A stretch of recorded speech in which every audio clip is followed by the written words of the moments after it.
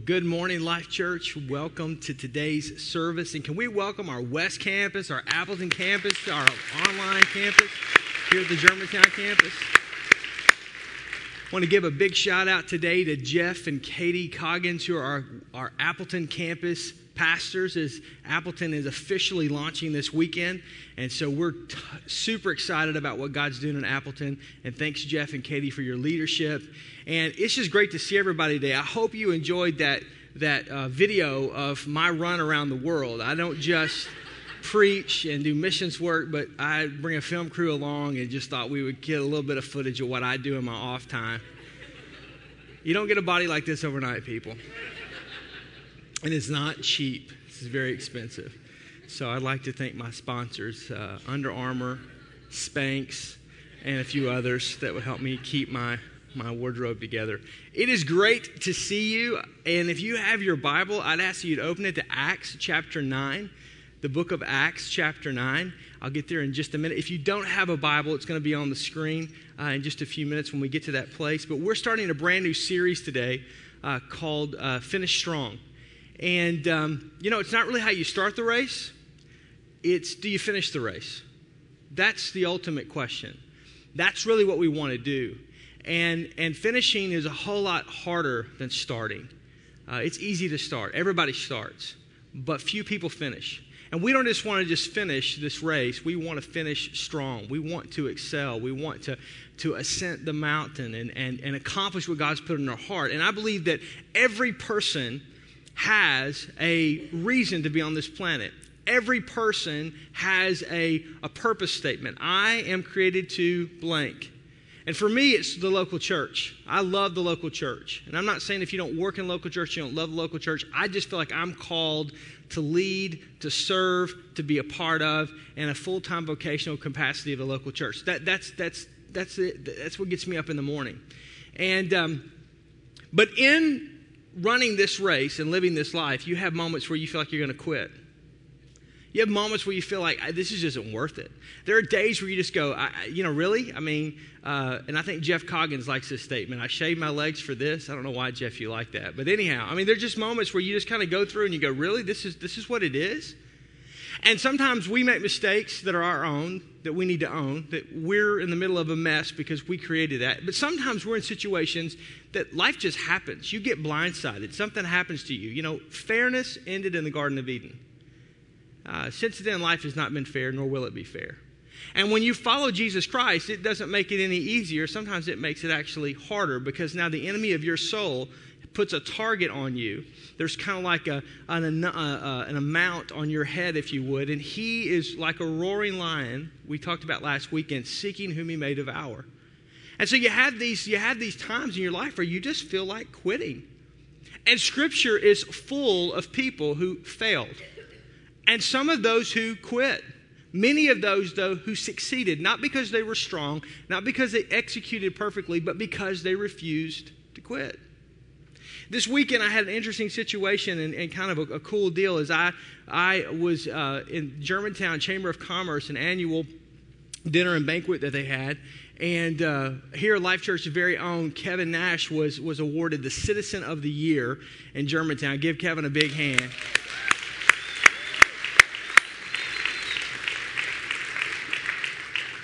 And you, Life Church, were awarded the Organization of the Year for the community of Germantown. Never happened before for a church has ever been honored in that way.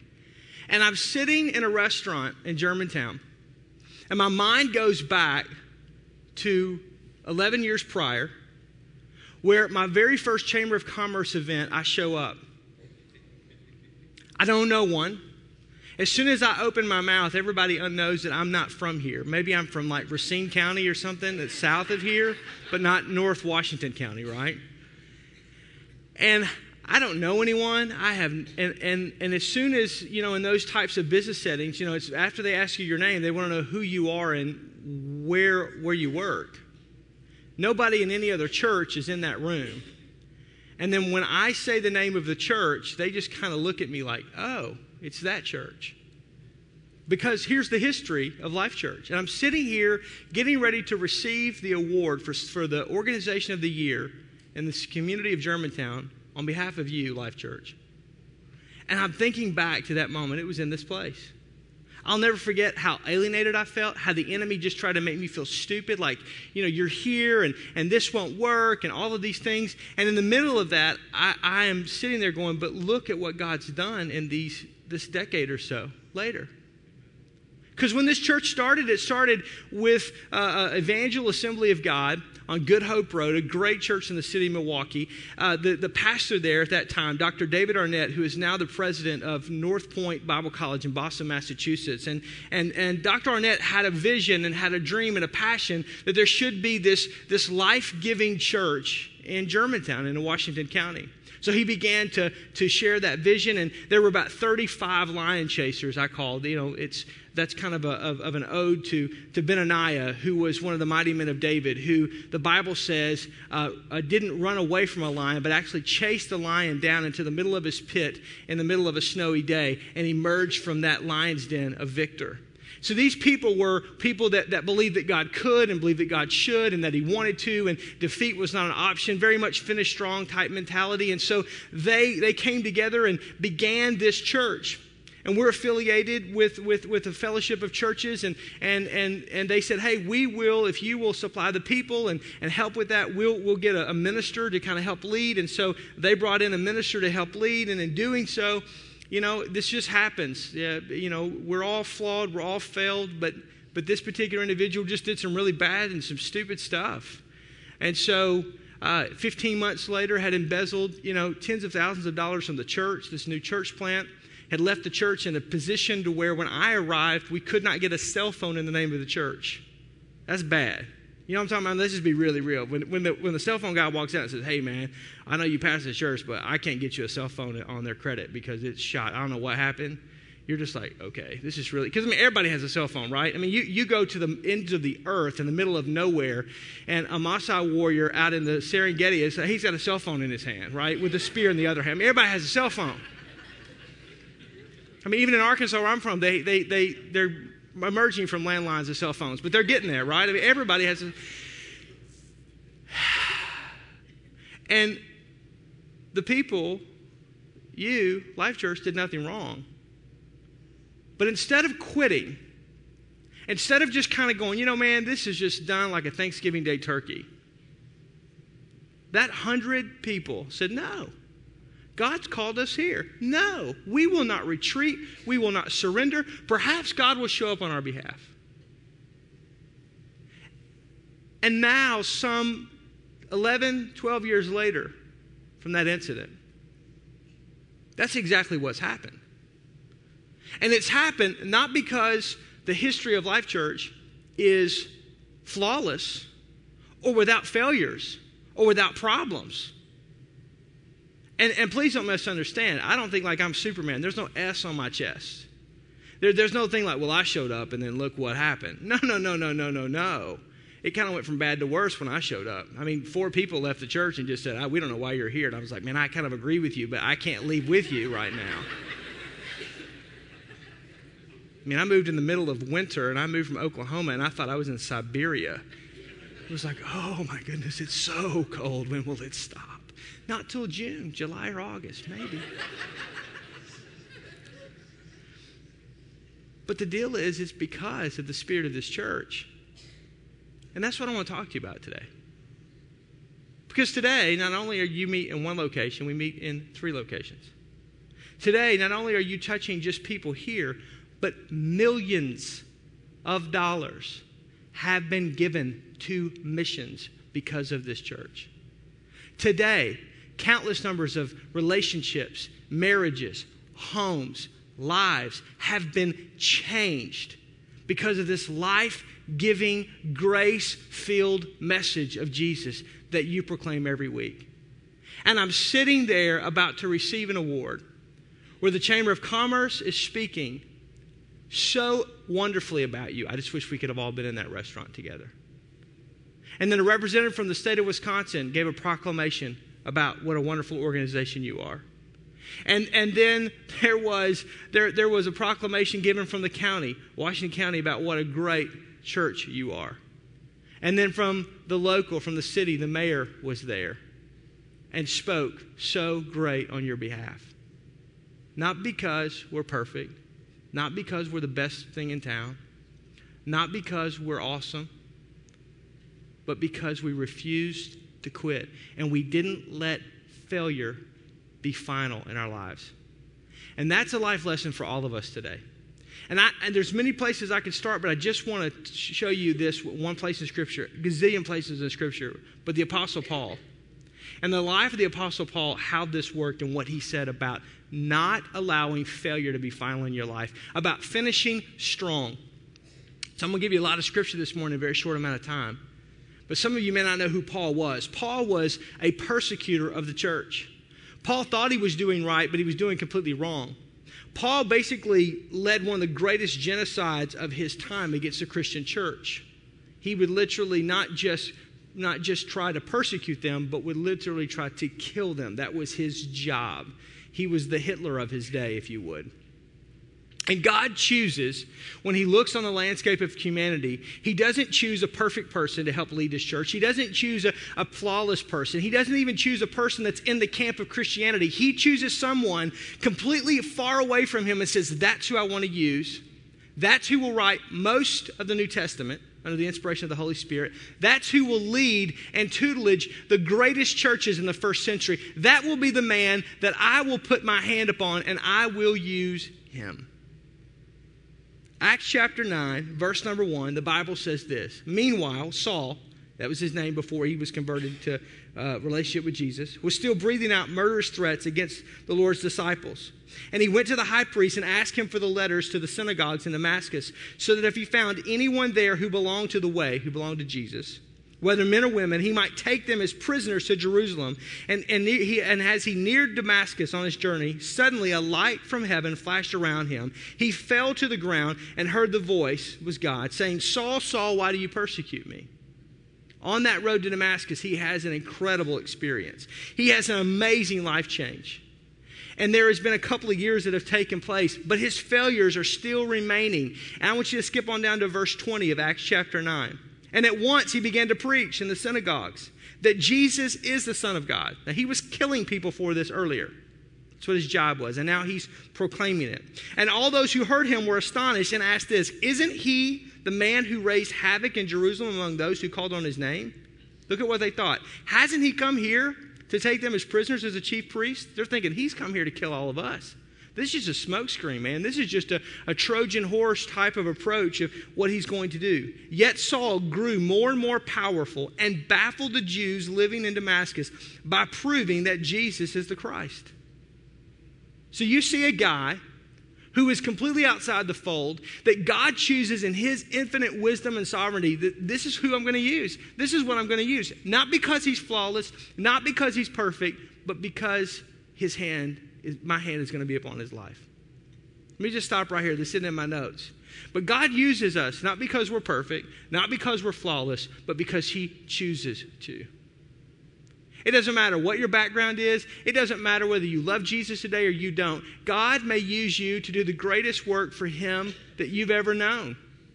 Why? Because he's so far above us. He's so far beyond us. But I've looked at this and said, why did God choose Paul? You can turn over to 1 Timothy if you want to. You just kind of turn to the left there a little bit. And 1 Timothy, Paul's writing to his young protege Timothy, who's pastoring the church in Ephesus, which was probably one of the largest, fastest growing churches in the known world at that time. 1 Timothy chapter 1, Paul talks about why God chose him. Look at verse 13. And even though I was once a blasphemer and a persecutor and a violent man, I was shown mercy. Why? Because I acted in ignorance and unbelief, and the grace of the Lord was poured out on me abundantly, along with the faith and the love that are in Christ Jesus. Here's a trustworthy saying that deserves full acceptance. Paul kind of puts it in just to capitalize it. Christ Jesus came into the world to save sinners, of who I am the worst, Paul says. But for that very reason, I was shown mercy, so that in me, the worst of sinners, Christ Jesus might display his unlimited patience as an example for those who would believe on him and receive eternal life. Why did God use Paul? Because of his grace and mercy. Why does God use you? Because of his grace and mercy. Why is God using us? Because of his grace and mercy. Our righteousness is as a filthy rags in the sight of a holy God.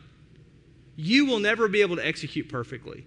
I will never be able to execute perfectly. I don't know what it is about people and church and religion, but it stinks. It smells. It's rancid. Because there's something about us that we feel like once we get cleaned up, we need to get everybody else cleaned up. We feel like that once we feel like we've got a corner market on it, that we should just tell the world this is how you need to look. Just follow me, right? It's all right here, baby. No, the reality is we are one beggar to another beggar where to find food. We are been saved by grace, and that not of ourselves. It's a gift of God, lest any of us would become arrogant, boastful, crusty Christians. You ever met somebody like that? They got the corner market. Well, I've been serving God for 20 years, Pastor Cole. They always talk like that, too. I don't know why it is, but they do.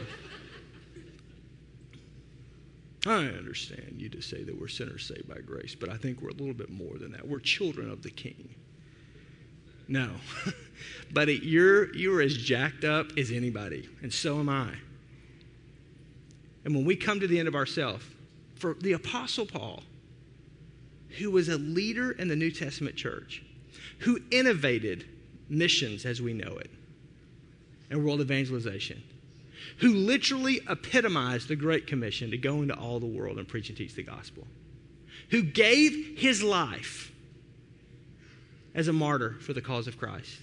For him to say of himself, I am the worst of sinners, and God chose to use me as an example that if he can change me, if he can save me with all of my faults, with all of my failures, he can change anybody. That's why God chose Paul. And Paul gives us some insight of what do you do when you face failures? What do you do when you face these situations? Let me give you a couple things here. Number one, say goodbye to yesterday. When you crash and burn, when you fail, say goodbye to yesterday. Yeah, you need to repent. Yes, you need to own up. Yes, you need to define reality. Yes, you've made a mistake, whether you got blindsided or you caused it. But once you get through that, and once you've confessed it and you've moved, you need to say goodbye. You cannot fix yesterday. You cannot do anything about yesterday. And the enemy of your soul and my soul wants to bring yesterday up like a bad record, like a bad video on YouTube. He wants to just keep bringing it up, replay after replay after replay. Paul says to the church in Philippi in Philippians chapter 3, verse 13 and 14, one thing I do, Paul says, forgetting what is behind, straining towards what is ahead, I press on towards the goal to win the prize for which God has called me heavenward in Christ Jesus. Do you not think, as Paul's sitting there writing most of these books that we're reading today and the references that we're reading, he's writing them chained in a Roman dungeon, awaiting his own sentencing and hearing that ultimately will lead to his death? Do you not think in some way he's thinking, well, maybe I deserve this because I killed a lot of Christians.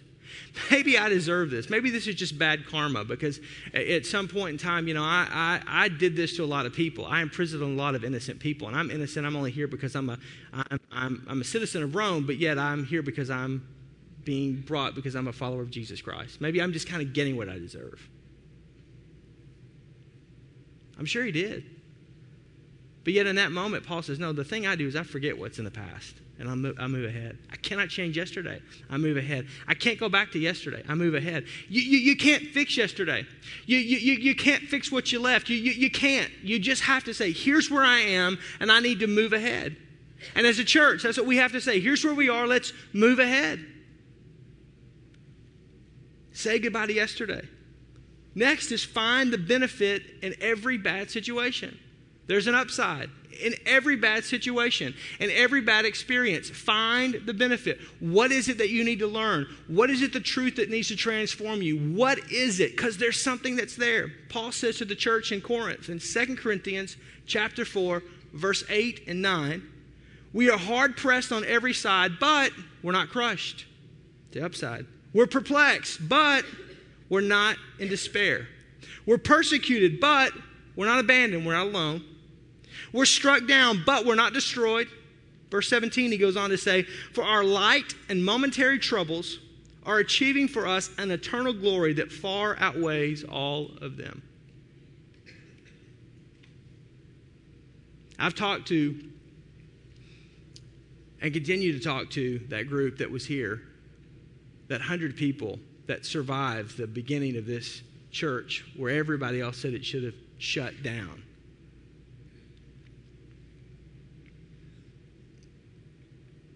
And this passage would very much describe some of what they went through. Because they had friends and family members that they had said, hey, why don't you come? Why don't you see this? Why don't you do this? Hey, why don't you be a part of this? And then only to be kind of somewhat publicly humiliated, have the proverbial egg on your face. They felt very much pressed in on every side. They felt very much perplexed. They felt very much persecuted. They felt very much somewhat abandoned. They felt, but what they did not do was lose perspective. That God was doing what God wanted to do, and that God was going to do what He was going to do, and that He was going to build His church, and the gates of hell would not prevail against Him. And that even though this was a bad time and a bad season, God ultimately was working things out for His good. That's what happens. If you allow failures to crush you, to stop you, it's over. If that group had allowed that failure in the beginning to stop the church, you would not be here, I would not be here, and life as we know it wouldn't be changed. There are people here on all of our campuses. You're listening to me speak, and you gave your heart and life to Jesus because of this church. Yes, God may have used someone else. Yes, God has a plan for your life. Yes, it may have happened. I don't know. But here's what I do know is it wouldn't have happened here, and it wouldn't have happened in this place. And as I look around in this room, and as I just kind of reel through my mind of all of the hundreds and even thousands of people that are connected to Life Church, I just go, those people wouldn't have been touched, and those lives wouldn't have been changed. But the attitude was, there's something we need to learn here. There's something we need to grow here. This is not going to destroy us. This is not going to defeat us. We are going to overcome. And that's what we have to do in life. And that's what Paul says. Hey, you may feel abandoned. You may feel alone. You may feel perplexed. You may feel despair. I joke many times, but sometimes it's true. Every Monday morning I quit. But before I quit, I go to Starbucks. I have myself a grande skinny cinnamon dolce latte at 180 degrees. And I say to myself, self, you can go one more week. And I sign up for one more week. And maybe that's where you are. One more week in the marriage. One more week following the pursuit of God. One more chance. One more. Find the benefit even in every bad experience. And the last thing that Paul talks about when you face failure is redefine future failures. You redefine future failures. Redefine how you look at failure. See, failure will teach you more about yourself, and you will grow more through failure than you ever will through success. Success is like a death sentence sometimes. What happens when you accomplish the goal that you've set up for your life? What happens when you when you seal the deal, when you close the deal? What happens? This happens in every one of us, our lives. You pursue that person in romance, and then all of a sudden you've got that person, and now you're married, and then you feel like you lost that love and feeling. It's gone. Whoa. You've accomplished something, and now you've got it. You got the job. You got the corner office. You got the 6-digit salary. Maybe it's a 7-digit salary. Maybe it's 8-digit salary. See me after the service. Whatever it is. And then you just kind of have this deal of, where do I go from here? I mean, we read in the Old Testament when Elijah, he ascends Mount Carmel and he calls down fire from heaven and destroys the prophets of Baal who are taunting God. Where do you go from that? It's what we in ministry call the Mount Carmel meltdown. I'll tell you where he went. He went and laid under a tree and said, I'm just going to die here. And God had to send ravens to feed him because he went in such deep depression. There are times in our lives where all of a sudden we hit areas, we hit places, we hit plateaus, and we just feel like we're in despair. And we feel like and success does that to us. But failure will teach you more about yourself. Failure will teach you more about who you are. Failure will help you if you'll lean into it and learn. If you'll humble yourself. The Bible says a broken and a contrite spirit, a humble person, God will never turn away from. Someone who thinks they know it all? Oh, dude, you are jacked up. Stinks to be you. I mean, loser. Stamped on the forehead. There's no hope. But when you are humble before God, God goes, I can help you. I want to help you. But if you think you've got your life all together and you're just got all this pretense, you know, we in church, we do this really, really, really well, don't we? Oh, everything's fine. Good morning, brother. How are you doing today? God bless you. Just be honest. You lost your job. Life stinks. You want to know where God is. You thought this is what God wanted, and now here's where you are, and you're feeling in despair. How do you deal with this? It's about attitude. Paul says it this way in 2 Corinthians chapter 6, verse 10. Sorrowful. It's okay to be sorrowful, yet always rejoicing. I may be poor, but yet making many people rich. Having nothing, yet possessing everything. Paul basically says, I redeem my failures and my hardships by choosing to rejoice, by choosing to understand this is momentary, by choosing to understand that God is greater, by choosing to understand that God has a plan, by choosing not to lean to my own understanding, by choosing ahead of time that when failures come, when hardships come, when troubles come, when downturns come, I'm not going to run around like Chicken Little saying the sky is falling. What I will do is choose to rejoice. Choose to trust. That's difficult. This is a whole lot easier to preach than it is to live. To choose to walk this out. And I know somebody in this room, you're just going, dude, okay, bro, I've been to church, been all this, mass, blah, blah, blah, blah. You know, I was baptized a baby, dedicated, blah, blah, blah. And I just think God is somewhere out there in the cosmos and doesn't really care about us. And I just think you're doing this because at the end of the day, you're going to get a paycheck and this is what you're doing with your life. And I'm glad for you and I'm happy for you, but this just doesn't work for me because God really doesn't care because he doesn't understand. The priest doesn't understand. The pastors don't understand. You guys live in these little ivory towers, this little goody two-shoe land, and you just don't get it. And if you just come down off your high horse just for a minute, some of you are going, man, he is reading my mail. God gave me your name before this morning. No, I'm just teasing. But that's how people feel. And you're not laughing because you're like, oh, my goodness. How can God really understand me and my faults and my failures? How does he really get me? I mean, come on. Hebrews chapter 4. I want you to hear this verse. I love this, verse 15 and 16. For we do not have a high priest who is unable to sympathize with our weaknesses. You may have a pastor that's unable to sympathize. You may have a priest that's unable to sympathize. You may have a pope that's unable to sympathize. But we don't have a high priest. He's referring to Jesus, who is unable to sympathize with our weaknesses. But we have one. This is why. We have one who has been tempted in every way just as we are. Now, I want you to stop and think about that. I'm not being sacrilegious, and I am not in any shape, form, or fashion bringing Jesus down. But the Bible says he was tempted and tried in every way, that passage, just as you and I are. Sexual temptation, greed, lust, pride of life, arrogance, gossip, rumor, backbiting, murmuring, complaining, throwing in the towel. In every single way.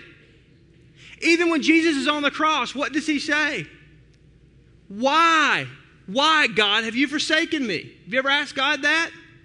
Why? Why am I here? I don't get this. Yet was without sin. That's the operative, powerful part of the phrase. And because of that, let us approach the throne of grace with confidence so that we may receive mercy and find grace to help us in our time of need. You know what that passage says? God understands your failure. You know what that passage says? Is that Jesus gets you. You know what that passage says? Is that whatever it was that sunk your battleship, he faced the exact same temptation, yet he was able to avoid it and live life without sin. And some of you go, well, see that he didn't understand that. Okay, let me ask you a question. You want to go ascend to the top of the Himalayas. Do you want to go with a guide who has been there and took everybody on the team up there and brought everybody back? Or do you want to go with a guy who gets lost every time and people die? Do you want to go on a whitewater rafting trip? Who the guy says, you know, about about 6 out of every 10 people fall out of the boat and we don't know where they go. Do you want to get on a Malaysian airline right now? No. No, the answer is no. Where do you want to go? You want to be with someone who has navigated successfully and they've been able to come back and say, I'm here. Right? I do. If Captain Sully, who landed the United Airlines or the United flight down in New York successfully, that's the plane I want to be on. Right? That's who I want to go with, the guy who's been to the top of the mountain and who's made it back safe. I want to be with the guy who's been able to successfully navigate through life and been able to do it and execute perfectly. And that's exactly what the Bible says. Jesus had every temptation, had every opportunity, had every situation, yet he executed it perfectly. That's who I'm following. Because you know what? He knows how I feel. He understands how I feel. Yet at the same time, he can show me the way to go so that I can either avoid or that I can get out of and get back on track. See, God's a God of second chances. And for some of you today, you need a second chance at peace. John would say in John chapter 14, verse 27, Jesus says, peace I leave with you. My peace I give to you. I do not give peace to you as the world gives. Do not let your hearts be troubled and do not be afraid. Some of you, because of things that have happened and failures that have happened, your past troubles you and problems just pursue you. And there's a peace that you need. And the Bible says that that's what Jesus does. He comes and he gives you peace. Some of you just need another chance and shot at life. Life here, not just in the sweet by and by, but the here and now. Romans chapter 8:28 says that we know that in all things, that's everything, in all things God works for the good of those who love him and who have been called according to his purpose. That means that the mistakes that you make, God can redeem them. That means that where you're blindsided and life wasn't fair, God can redeem it. That means that even when things look like they're working out, God ultimately will work things out for your good. God also gives us another chance at eternity. I love this verse. Romans 3:23. For all have sinned and fallen short of the glory of God. All have sinned. We're all sinners. I'm telling you, we are all sinners. And we have all fallen. But it doesn't end there. Romans 6:23 says that for the wages of our sin, the payment of our sin is death. But that the gift of God is eternal life through Christ Jesus our Lord. I don't have to live in my sin. I can be saved. I can have eternal life. Not only can God redeem my todays, but he can redeem my tomorrow. And so here's what I want to do today. I want to end with prayer. Because I know in a church our size, there are those of us that are really have just, this failure issue is fresh. Something happened this week. Something took place this week. And you just needed to hear this. Some of us may be facing something this next week that God's preparing us for right now, that this message will help us. And maybe you're here today and you don't have a personal relationship with Jesus Christ. Maybe you're at the West Campus and you're far away from Jesus, or you're at the Appleton campus and you're far away from Christ. And someone invited you and you've heard this message and this grace and this life, and all of a sudden you just go, that's what I want. I'm going to give you an opportunity too. The Bible says in Romans 10:9 and 10 that if you confess with your mouth and you believe in your heart that Jesus is who the Bible says that he is, that you will be saved. And the peace of God that passes all understanding will flood your heart and your life. So I'm going to ask everybody to bow your heads. Germantown campus, West Campus, Appleton campus, everyone to bow your heads. And I'm going to pray this prayer. And I'm going to pray for you, then I'm going to give those of you on all of our campuses an opportunity to pray a prayer with me for salvation. And then our campus pastors are going to come back and going to wrap things up. God, I just thank you today for your grace, your unmerited favor that you give us. And I thank you, Lord, that the Bible is not a book full of people that executed perfectly, but it's a book that's full of people who were fraught with failure, yet you redeemed them. And your ultimate good and their ultimate purpose was fulfilled. So I pray today for everyone under the sound of my voice. What city they're in, what county they're in, where they are right now, I just pray in the name of Jesus that you would just fill their heart right now. You would just fill their minds right now with the peace of God and with God, with your love and with your strength. And I just pray, oh God, that you would give them perspective, that you would give them hope, that they would feel hope in this, that if you can do this for Paul, who killed Christians, you can do this for us. If you could do this for someone that's so far away, you can redeem us. And if your word is true, that you understand Jesus, that you understand what I'm going through right now and how I'm feeling right now, and that you will not let more come upon me than what I have the ability to handle. And that when the enemy of my soul comes in like a flood, that Jesus, you'll raise up a standard against him. I just pray that in the name of Jesus. We sometimes don't have answers to questions, but we can still have that peace of God to know that you do, and that we just need to trust you and have faith that you are working things out for our good. Now, you're here today with every head bowed and every eye closed. Whether you're in Appleton, whether you're in Brookfield, Pewaukee, whether you're at Germantown, whether you're watching online, and you want to give your life to Christ, I'm going to ask you to pray this prayer with me. Praying this prayer doesn't save you, but if you believe what you're about to pray, you will be saved. You'll be in a right relationship with God. Pray this prayer with me. And those of you that have never prayed this, those of you that have prayed this prayer before, lend your voice on all of our campuses with those that may be praying this prayer for the very first time. Dear Jesus, I ask you to come into my heart, to come into my life. Forgive me of my mistakes, failures, of my sin. I am a sinner. And Jesus, I believe that you are my Savior. Change my life today. Fill me with your peace today. Redeem my past today. I give you my life. In Jesus' name, amen. Now, Father, I just pray for those that prayed that prayer, that you would just fill their hearts with your love and with your peace. Let the transformative, incarnational power of Jesus Christ fill their lives, fill their hearts, fill their spirits right now. Lord, I pray let your indescribable joy fill them right now. And let hope fill every part of their soul and their being. God, I thank you today for meeting us here. I thank you for the power of technology. God, I thank you, Lord, for lion chasers in Waukesha County.